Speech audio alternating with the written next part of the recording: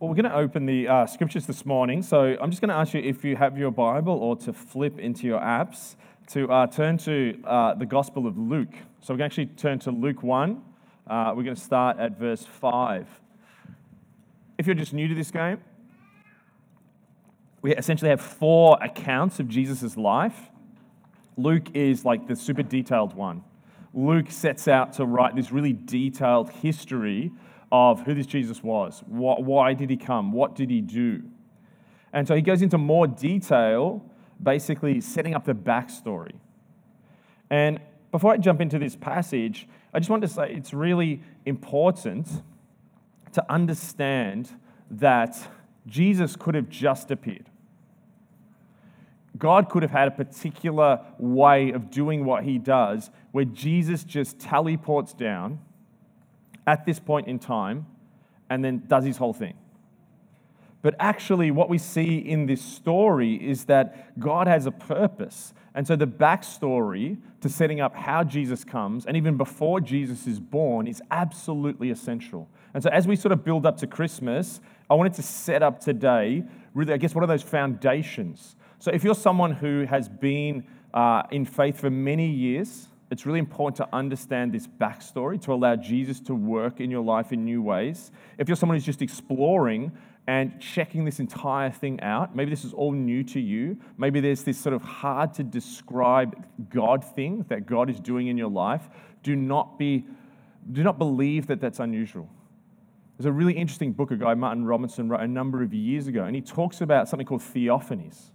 And he said that one of the great untold stories of secular cultures is that at different times, cultures push different things down and don't talk about them.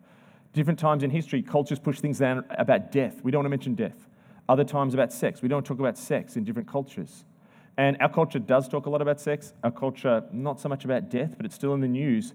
But what Martin Robinson says is that people in secular cultures have experiences with God. In the book, he talks about a study that was done in northern England amongst the people who went to church the least. These were miners in Sheffield, and this one American sociologist of religion went to Sheffield and hung out with these miners and asked them, do you believe in God? No. Do you have a relationship with God? No. Do you go to church? No. Would you ever? No. Like these guys would just, don't talk about anything, feelings guys, just stone walls.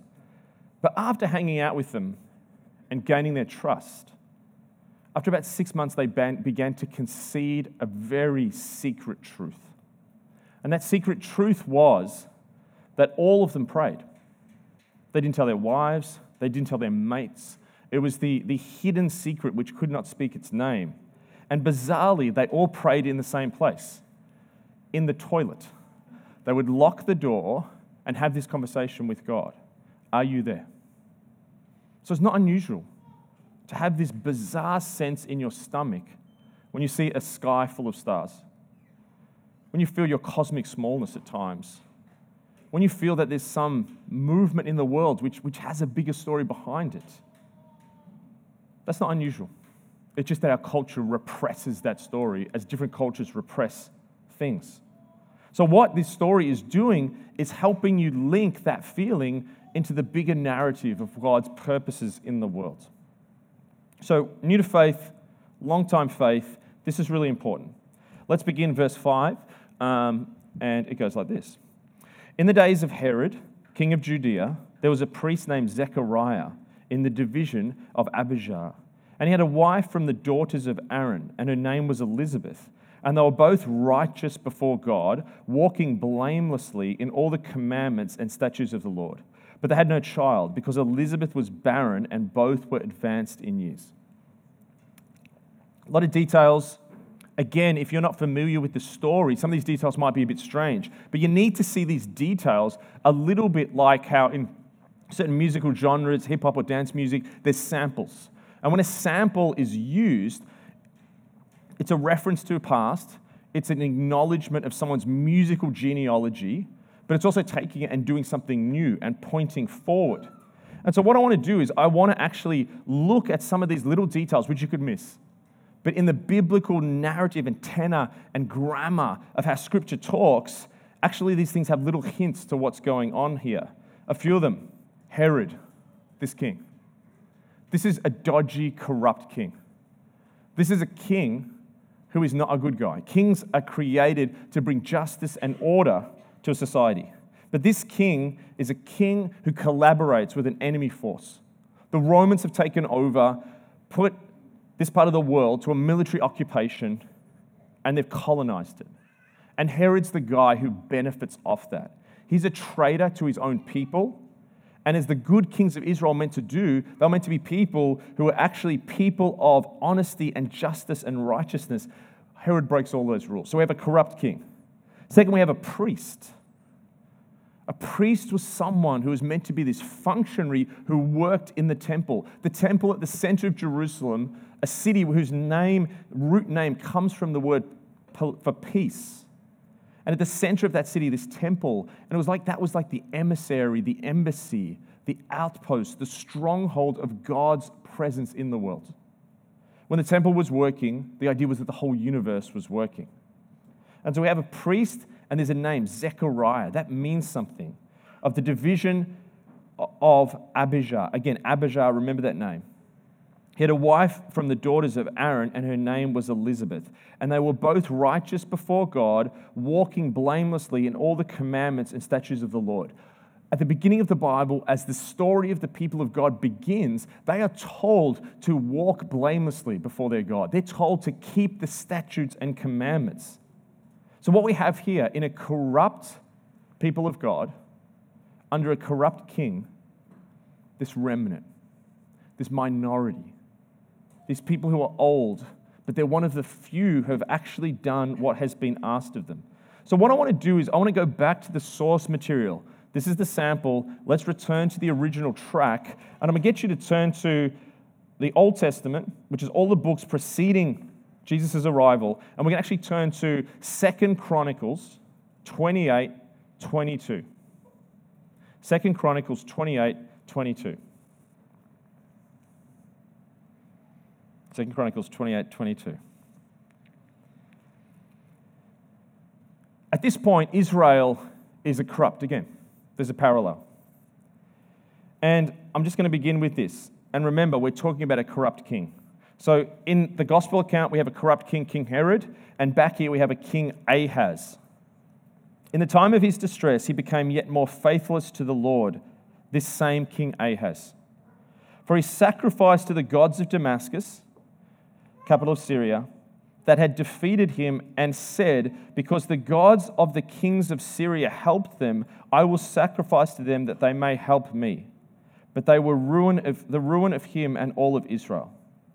And Ahaz gathered together the vessels of the house of the Lord, that's all the stuff in the temple, all the holy stuff in the temple, and he cuts them into pieces, the vessels of the house of the Lord. And he shuts the doors of the house of the Lord and made himself altars in every corner of Jerusalem. In every city of Judah, he made high places to make offerings to other gods, provoking to anger the Lord, the God of his fathers. Okay, to help you understand what's going on here, at this time, how people understand gods is every region or people or city has a god.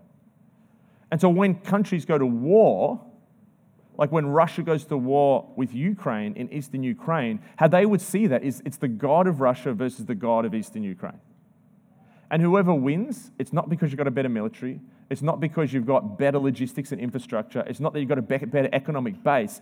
Your God kicked that God's butt.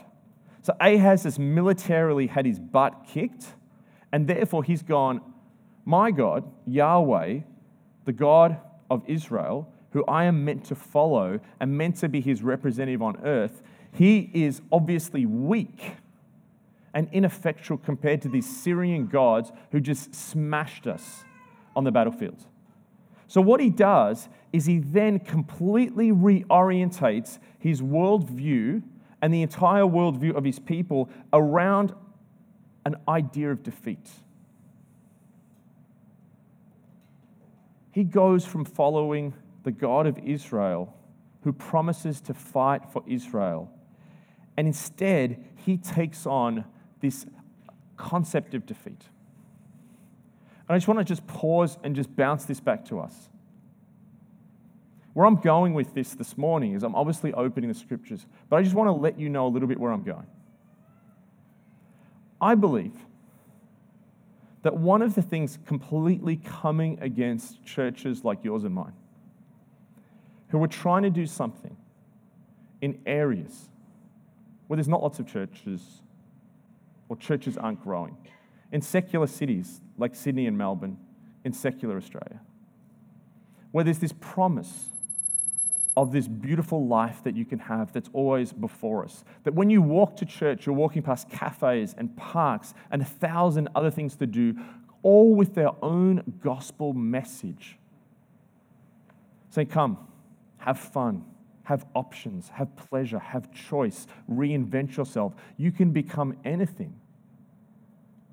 That one of the repressed stories is defeat. A low-lying anxiety or fear that constantly, like an app playing in the background of your phone, is influencing everything. And so when we do churches like this, and just chatting to Brian before, like the whole vision behind a church like this, it's fantastic. But one of the things that can play interference in the background, and I see this clearly in my own church, is fear. Is anxiety, is a spirit of defeat. And so we can do all of this stuff that churches like yours and mine do. We have light bulbs hanging from the roof in our building. I've seen them before. We have a carpet exactly like this. Sometimes up the front we have pallets like this. We have very similar fonts. It's so similar. Because some of that is actually good missionary work where you're trying to culturally communicate something. There's nothing wrong with that stuff. There's nothing wrong with communicating and using film references that relate, using musical references, using cultural forms. There's nothing wrong with preaching the gospel that is unchanging, but doing that in the vernacular of the day. All of that's good. I've given over 20 years of my life to that. But what I've come to realize is that there's this unspoken thing coming against people. If you're a female, I want to say that you are subjected to levels of anxiety that humans have not really been subjected to before. Pressures about who you're meant to be, about what you're meant to look like, what you're meant to achieve, this emotional map that we've been given, which is horribly failing.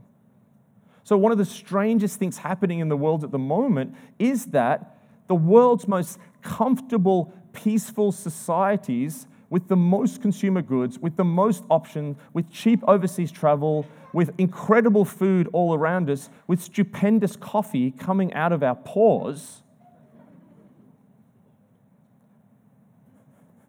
is that we're just flaming miserable. That we look at Instagram feeds. And I talk to girls in my church.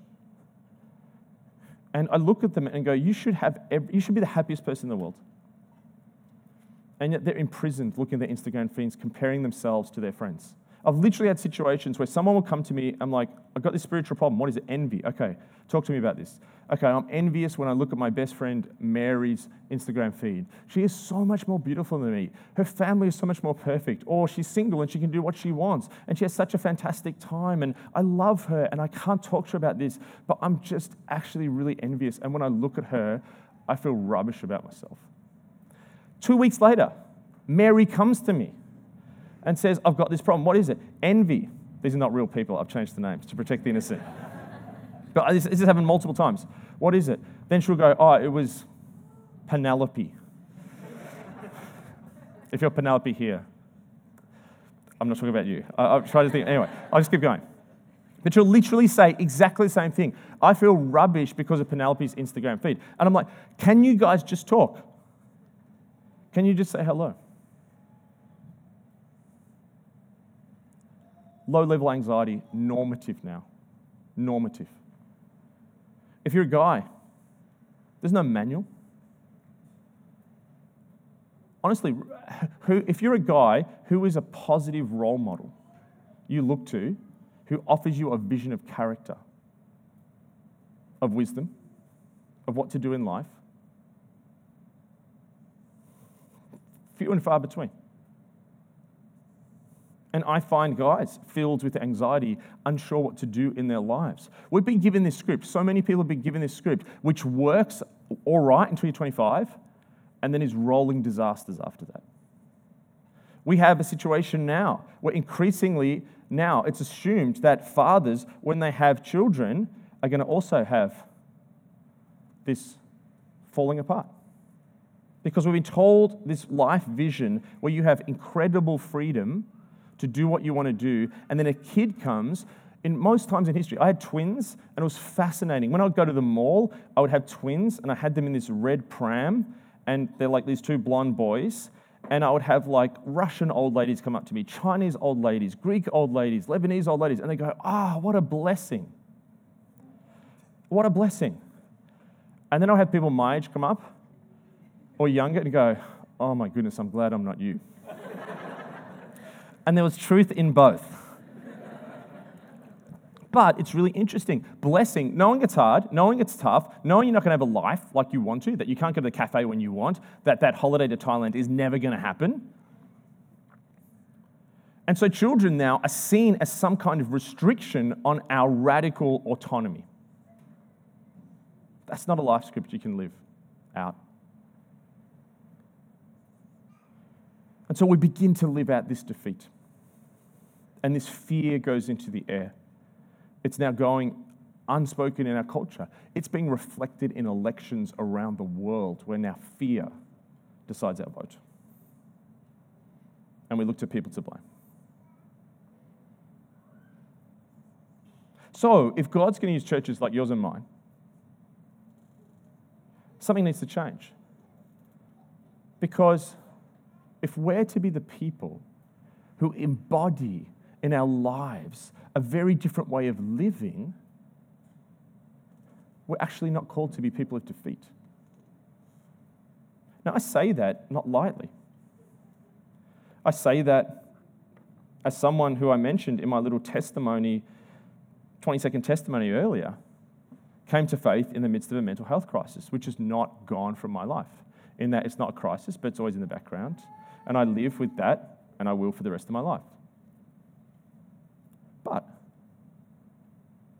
I believe Jesus can give me joy.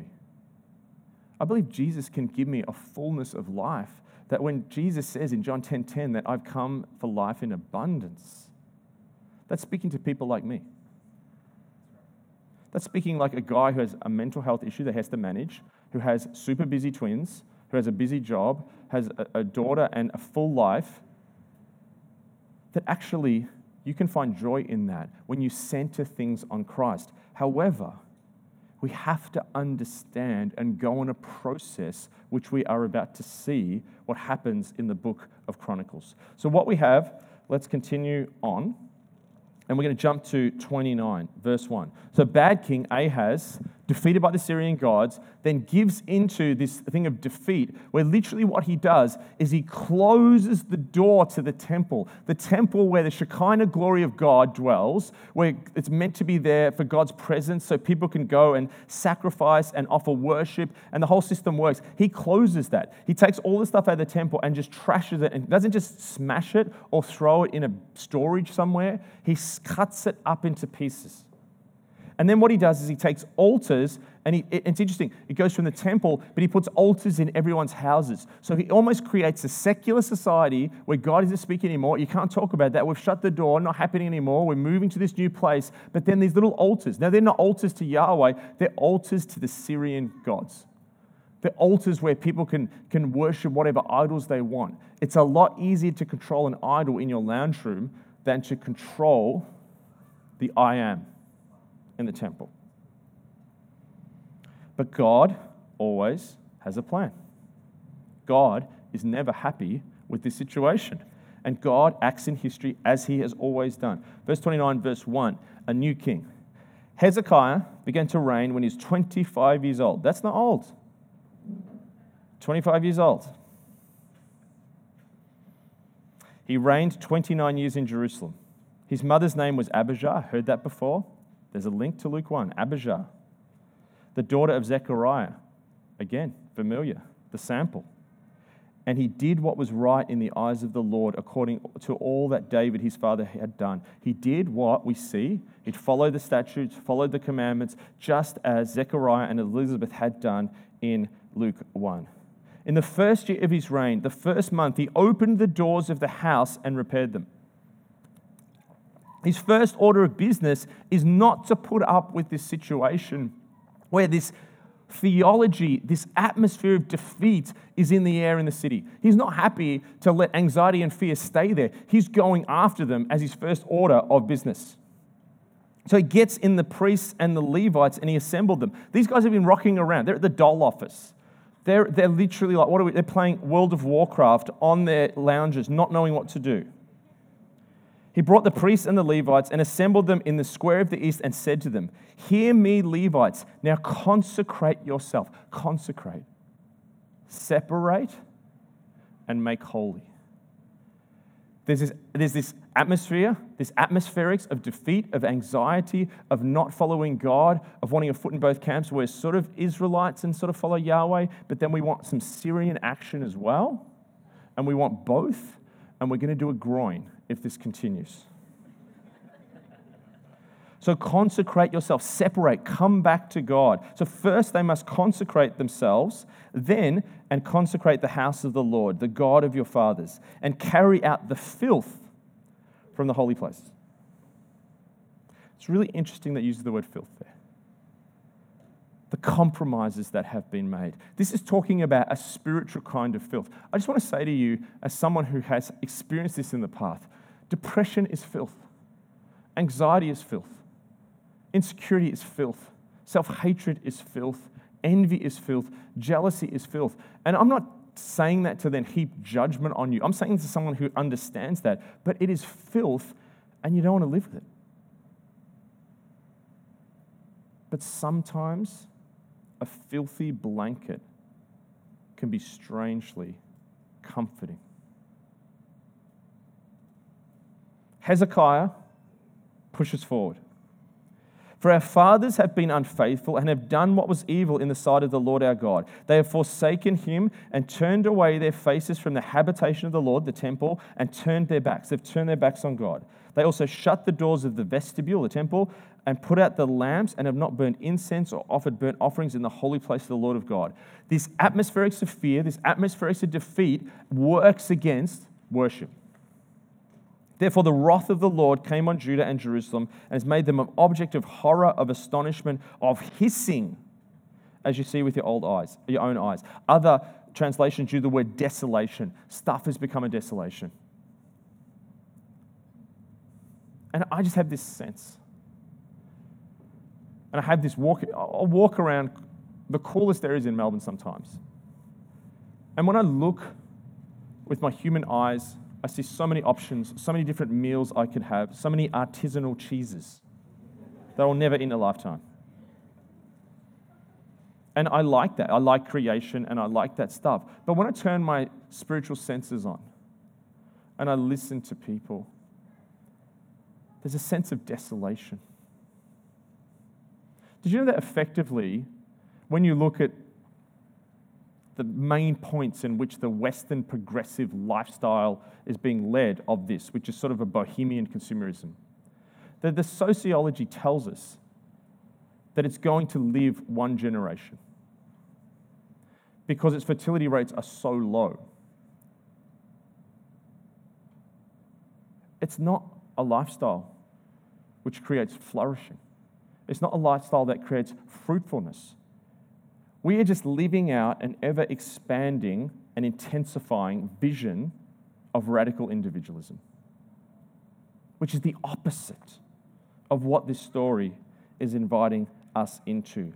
So Israel has this desolation. We have a desolation where it's nice on the top, but underneath this constant atmospherics of anxiety. Now listen to this next verse. For behold, our fathers have fallen by the sword, and our sons and daughters and wives are in captivity for this. We're in this bizarre moment where on one hand, we recognize that so much stuff in the world is actually because of toxic male behavior. Mega porn industry, sexual trafficking, domestic violence, men just checking out. Yeah, on the other hand, we have what's the answer to that? Our current answer is feel worse. There was one tweet recently done by a leading sort of left voice, and he said, I believe the answer to males' toxic behavior is that all men, this is a guy saying this, should commit suicide. That's not an answer. That just means that's going to continue. When I look at our world, and I look at the state of so many men, I look at my friends I've grown up with at different times and guys I know from my neighborhood. They're fallen by the sword. And we have that as sons and daughters and wives are in captivity. So actually, we're in a captivity where the bars are created with these atmospherics of anxiety. Hezekiah says, though, now in my heart to make a covenant with the Lord God of Israel, in order that his fierce anger may turn away from us. My sons, do not now be negligent, for the Lord has chosen you to stand in his presence and minister to him and be his ministers in offerings. He then goes into a bunch of names, which I won't go through because it's a lot of details. But what that is important he's not going, this is this ideology. Here's this floating idea. Here's my TED Talk. I'm going to put it online and 50 million people are going to watch it. He's going, hey, Fred, it's you. Hey, Justin, it's you. Hey, Julian, and you. Hey, it's John, it's you. It's us guys here now, no longer being negligent. And then there's this incredible moment where verse 15. I should lift this up.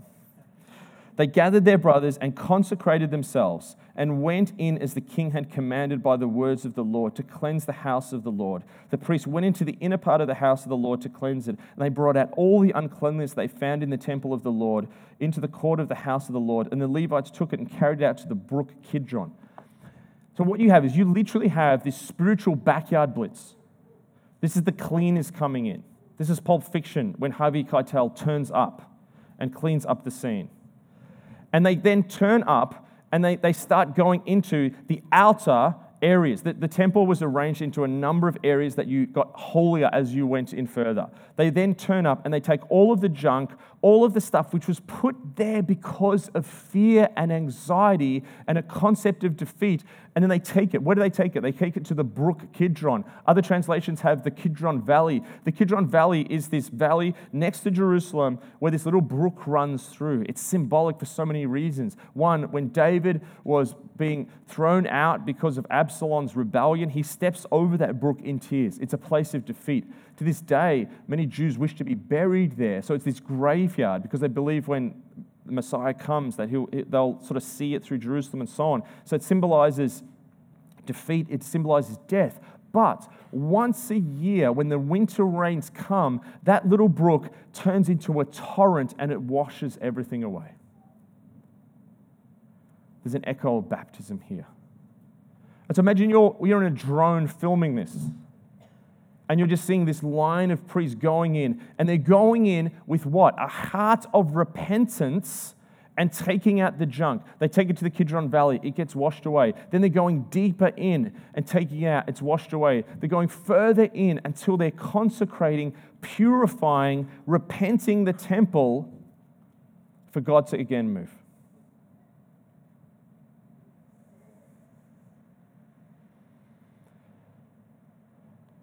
About 3 weeks ago, it was a Friday afternoon at 4:30. And I'd finished up most of my work for the week. And we'd had a number of people have this sense, and I'd just gotten this from a bunch of people in my church, other people not at my church, giving me this message they felt from God. So, okay. And the message was, God's going to come to Red. Okay. I thought he was here, but he's coming. and that a new season was coming. So on Friday, I was like starting to get excited about this because I'd heard it a number of times. And at 4:30, I sat in my office and I started to pray, thank you, God, that you're about to bring a new season to Red. And as I started to pray that, I was stopped. And I felt God say to me, Mark, I want you to repent. And I started to have a fight with God. Because what God was saying to me was, Mark, I want you to repent for the ways in which you have led this church in anxiety and fear. Not what you want to hear. I felt that I had gone into the temple. I felt that I'd cleared out a lot of that in my life from the front portico. I felt that I cleared it out from the second portico. I thought I'd gone into the depths of the temple and got a lot of that in my life. And I felt God saying, Mark, with courage, go deeper in and take that out. I thought it was unfair, and I had to repent to individual people. I had to repent to some of my staff. So it wasn't just like this thing, I'm going to repent and, okay, cool, I've had a cry with God and the door's closed and no one's going to see this. And I felt God say I actually had to publicly repent. So I had to repent to my wife, I had to repent to some staff, and I had to repent on Sunday. By the time I got to Sunday, it was brutal having to repent this stuff, which I actually thought was unfair, and I was holding stuff against people in my heart. And on Sunday, I repented. I just mentioned my sermon, and then we sort of moved on. The next Tuesday, we had our staff retreat. And in the first session, like this staff retreat, we had a really busy time. Our church is sort of growing quickly, and it was just basically, let's go and play pool. Let's get outside of town where there's a pool. Literally, the first thing I put on the agenda was coffee time, like before any content. It was just refreshment, rejuvenation, but it became repentance. And one of our team began by publicly repenting, and something started, and it went on. Got back from that on the Friday. It was Friday afternoon. I hadn't done emails for a week, and I felt God saying to me, Mark, you need to repent now for stuff that your church has had. I'm like, what are you talking about? Like, we've got no major things. We haven't had a crisis, or we haven't had scandal. What are you talking about? Actually, Mark, you've been arrogant as a church. You've seen yourself as cool compared to other churches in your neighborhood. You've had this rebellious spirit. It just went on. I started to fill the whiteboard with stuff that I had to repent as a leader of my church. Exhausted, glad this was over, I settled in for Sunday services, and it kicked off. In a 5 p.m. service, after the service, someone came forward to repent, and then another person, and another person, and 3 hours later, I was still praying for people. Back in the office on Tuesday, the whole team was together, and it kept going. And it pretty much hasn't stopped until I got here. I'm not used to this. And God's doing something really fascinating at my church. I'm here with 2 of my guys, Daniel and Bjorn, and just before the service, we're getting texts about stuff that's happening probably right now. And in all of this, I've been trying to work out what God's doing. And I believe that what he's doing is that he wants to do something again in our time.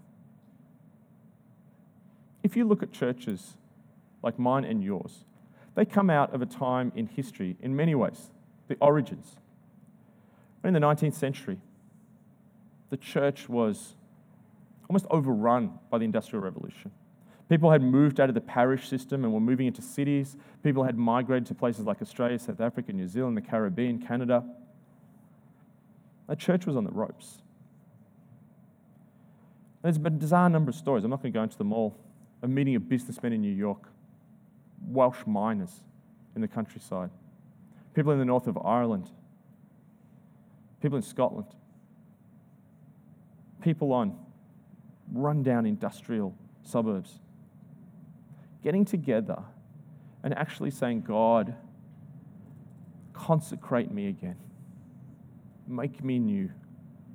People with the courage to go not just to the outer portico of the temple, but actually say, God, I want you to clean my heart. I'm going to go with courage deeper and to repent. And out of that, this incredible movement of churches, an incredible movement of denominations. So many of the leaders that we look back to now, the Bible colleges, all of these things literally across the world, beginning with the move of God, starting with repentance.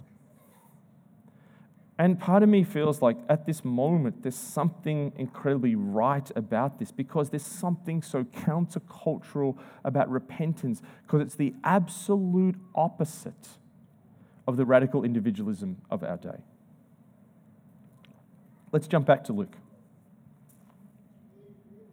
So we have these echoes of the clearing out of the temple, of God making the temple right, this idea of repentance where they come in and the story ends with the temple regaining its function and worship, with the people praising. There's this beautiful end at the end of chapter 29 where it says, the temple worship was restored and the people were amazed, and God did it quickly. So let's go back to verse 8. We've got all those samples. We know some of the backstory. Verse 8, Zechariah. Now, while he, Zechariah, was serving as priest before God when his division was on duty, according to the custom of the priesthood, he was chosen by lot to enter the temple of the Lord and burn incense. This was something you probably did once in your life. Like, this is the apex. He's an old bloke who's done this, and this is his one chance where he gets to go in alone. Incredible moment. And there appearing to him an angel of the Lord standing on the right side of the altar of incense. Now you've got to understand too, at this point of the Bible, God's hardly spoken for like centuries. We had the prophets talking about that God was going to come and he's going to bring about his kingdom and the Messiah would come, and then it just goes dead. It just goes quiet. So you've got generations every day praying that God will speak again. And on this day, Zechariah goes into the temple, and it's not just like, oh, I've got this vision, or I hear this word, or I feel the scriptures telling me. Like, there's a stinking, hulking angel right there. And Zechariah, verse 12, was troubled when he saw him. Troubled. He was anxious. He was fearful. And fear fell upon him. But the angel said to him, do not be afraid. Do not be afraid. And we hear that again and again. It becomes one of Jesus' baseline statements. Do not be afraid. Zechariah, for your prayer has been heard, and your wife Elizabeth will bear you a son, and you shall call him John. God will answer the barrenness that fear creates. Some of us have had barren faiths, where we're standing here, and maybe you've come to a church like Anchor, and you want to get involved, but you feel this distance between a fullness in the life of God, and this is your attempt to make it happen. Just coming here is not going to make it happen. Not being afraid and going deeper with God is actually what is going to make it happen. My church, your church, are never going to make a dent in secular soil if we are afraid. So this blessing's going to come, and his name shall be John. Verse 14. And you will have joy and gladness. Fear and anxiety will be replaced by joy and gladness, and rejoice at his birth. For he will be great before the Lord. He must not drink wine or strong drink, and he will be filled with the Holy Spirit even from his mother's birth. In the womb, he gets the Holy Spirit, the only guy in the womb. And he will turn many of the children of Israel to the Lord their God. And he will go before him in spirit and power of Elijah, to turn the hearts of the fathers to the children, and the disobedient to the wisdom of the just, to make ready for the Lord a people prepared. This is the fixing of the problem of the men falling by the sword and the women and daughters in captivity back that we encounter in Chronicles. And Zechariah said to the angel, How shall I know this? For I'm an old man, and my wife is advanced in years. And the angel answered him, I am Gabriel. I stand in the presence of the Lord. I was sent to speak to you, to bring you this good news. And behold, you will be silent, unable to speak until the day these things take place, because you did not believe the words which will be fulfilled in their time. And the people are outside. They're waiting. Like, what? He's disappeared. He should be back by now. And when he came out, he was unable to speak to them. And they realized they'd seen a vision in the temple. And he kept making signs to them and remained mute. When I read that, it slew me. Slayed me? Slew me? I realized that all of my knowledge on how to do a church, all of my cool light bulbs, cool fonts, church structure that I created, all of the stuff that I was working at was me and my church mutely trying to do signs in a sign language that we can't even speak. And that language would not be understood by people because of the fear in our hearts. And the answer to that was to repent. And so I felt God say to me this 4-step thing. The first one was that I had to repent.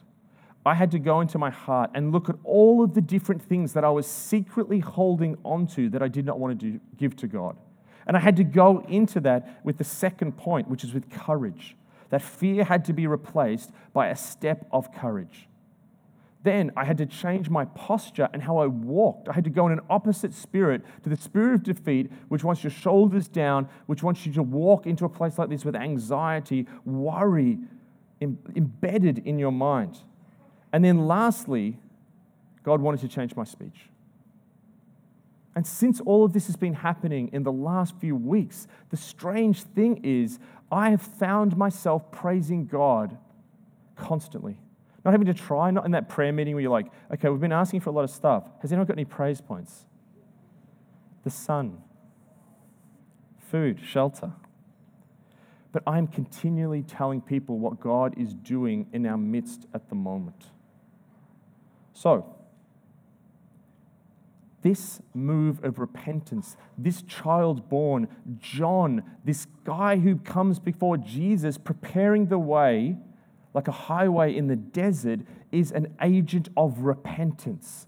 He baptizes people not in the Holy Spirit as Jesus will do. He says, the guy's coming after me, I can't even tie up his shoelaces. But he's so central to the story because he embodies repentance. The people that come and hear his message have to leave where they are, go out into the wilderness, confront the tough stuff in themselves and repent. John is the logical extension of the priest going into the temple and just clearing out junk.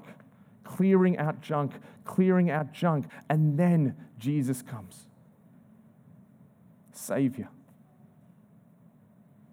When repentance then creates this space, and Jesus, who's been coming the whole time like a dot on the horizon, like Peter O'Toole in Lawrence of Arabia, slowly coming towards you on his camel with force, hunting you down. Francis Thompson, this methadone-addicted poet, describes it as the hound of heaven chasing him down the alleyways of London, the breath of Christ on the back of his neck, chasing him, coming after you because he wants to save you.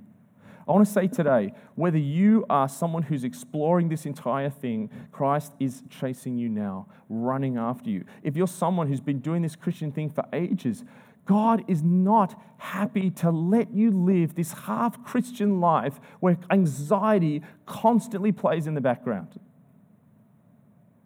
God is not happy to live a life where you're constantly compromised by one foot in the wonderful, shiny culture around us and one foot in the church. Jesus wants all of you. And my prayer is that Anchor Church will become an incredible, flashing, burning light bulb that is unable to miss because the people are not gripped by the atmospherics of fear of the day, but live with the joy that Jesus takes all of that stuff, all the junk that you take out to the Kidron Valley, and he takes it on himself. Sin, brokenness, depression, anxiety, evil, the horrible things that people have put over your life that are not even true. And he frees you. Step into that again.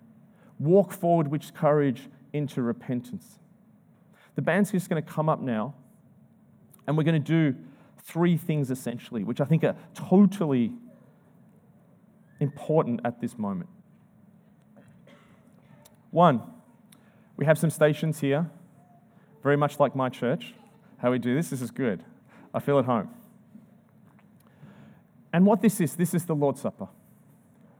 This is this little ritual. Jesus doesn't outlay all these different rituals with us, but it's this thing he encourages us to do, this one thing, which is drinking of the wine or the juice, taking of the bread, symbolic of his blood and his body that he gives to us. Those of you who come, I encourage you to come and do that as a reaffirmation of what Jesus is doing in your life, but come and do it as a way of going deeper, if you like, symbolically into the temple that is your heart. Take it into you and say, Jesus, I don't want to live with this stuff. You actually don't have to live with this stuff. Jesus is willing to take anxiety and fear. He doesn't want you imprisoned by that. Secondly, if you're someone who has heard this message and you're hearing it for the first time, or maybe you've been coming for a little bit, but you haven't jumped across that line, I just want to encourage you to respond to his good news. This is a good news message. This is a message where you give up yourself and disobey yourself to find yourself. But not the you that all the labels have put on, but the you that you discover in Christ. Because the God of the entire universe loved you so much that he was willing to give his life for you at Calvary. So if you need to make that prayer in your heart now, I encourage you to do that. Up the back, there's going to be people in the prayer spots. They'll have lanyards on. I think they're orange. And if something in this has spoken to you, I encourage you, don't be passive. Go after this cleaning out. Go deeper into the temple of your soul. Don't let anxiety be a constant companion. Don't let sin be always with you.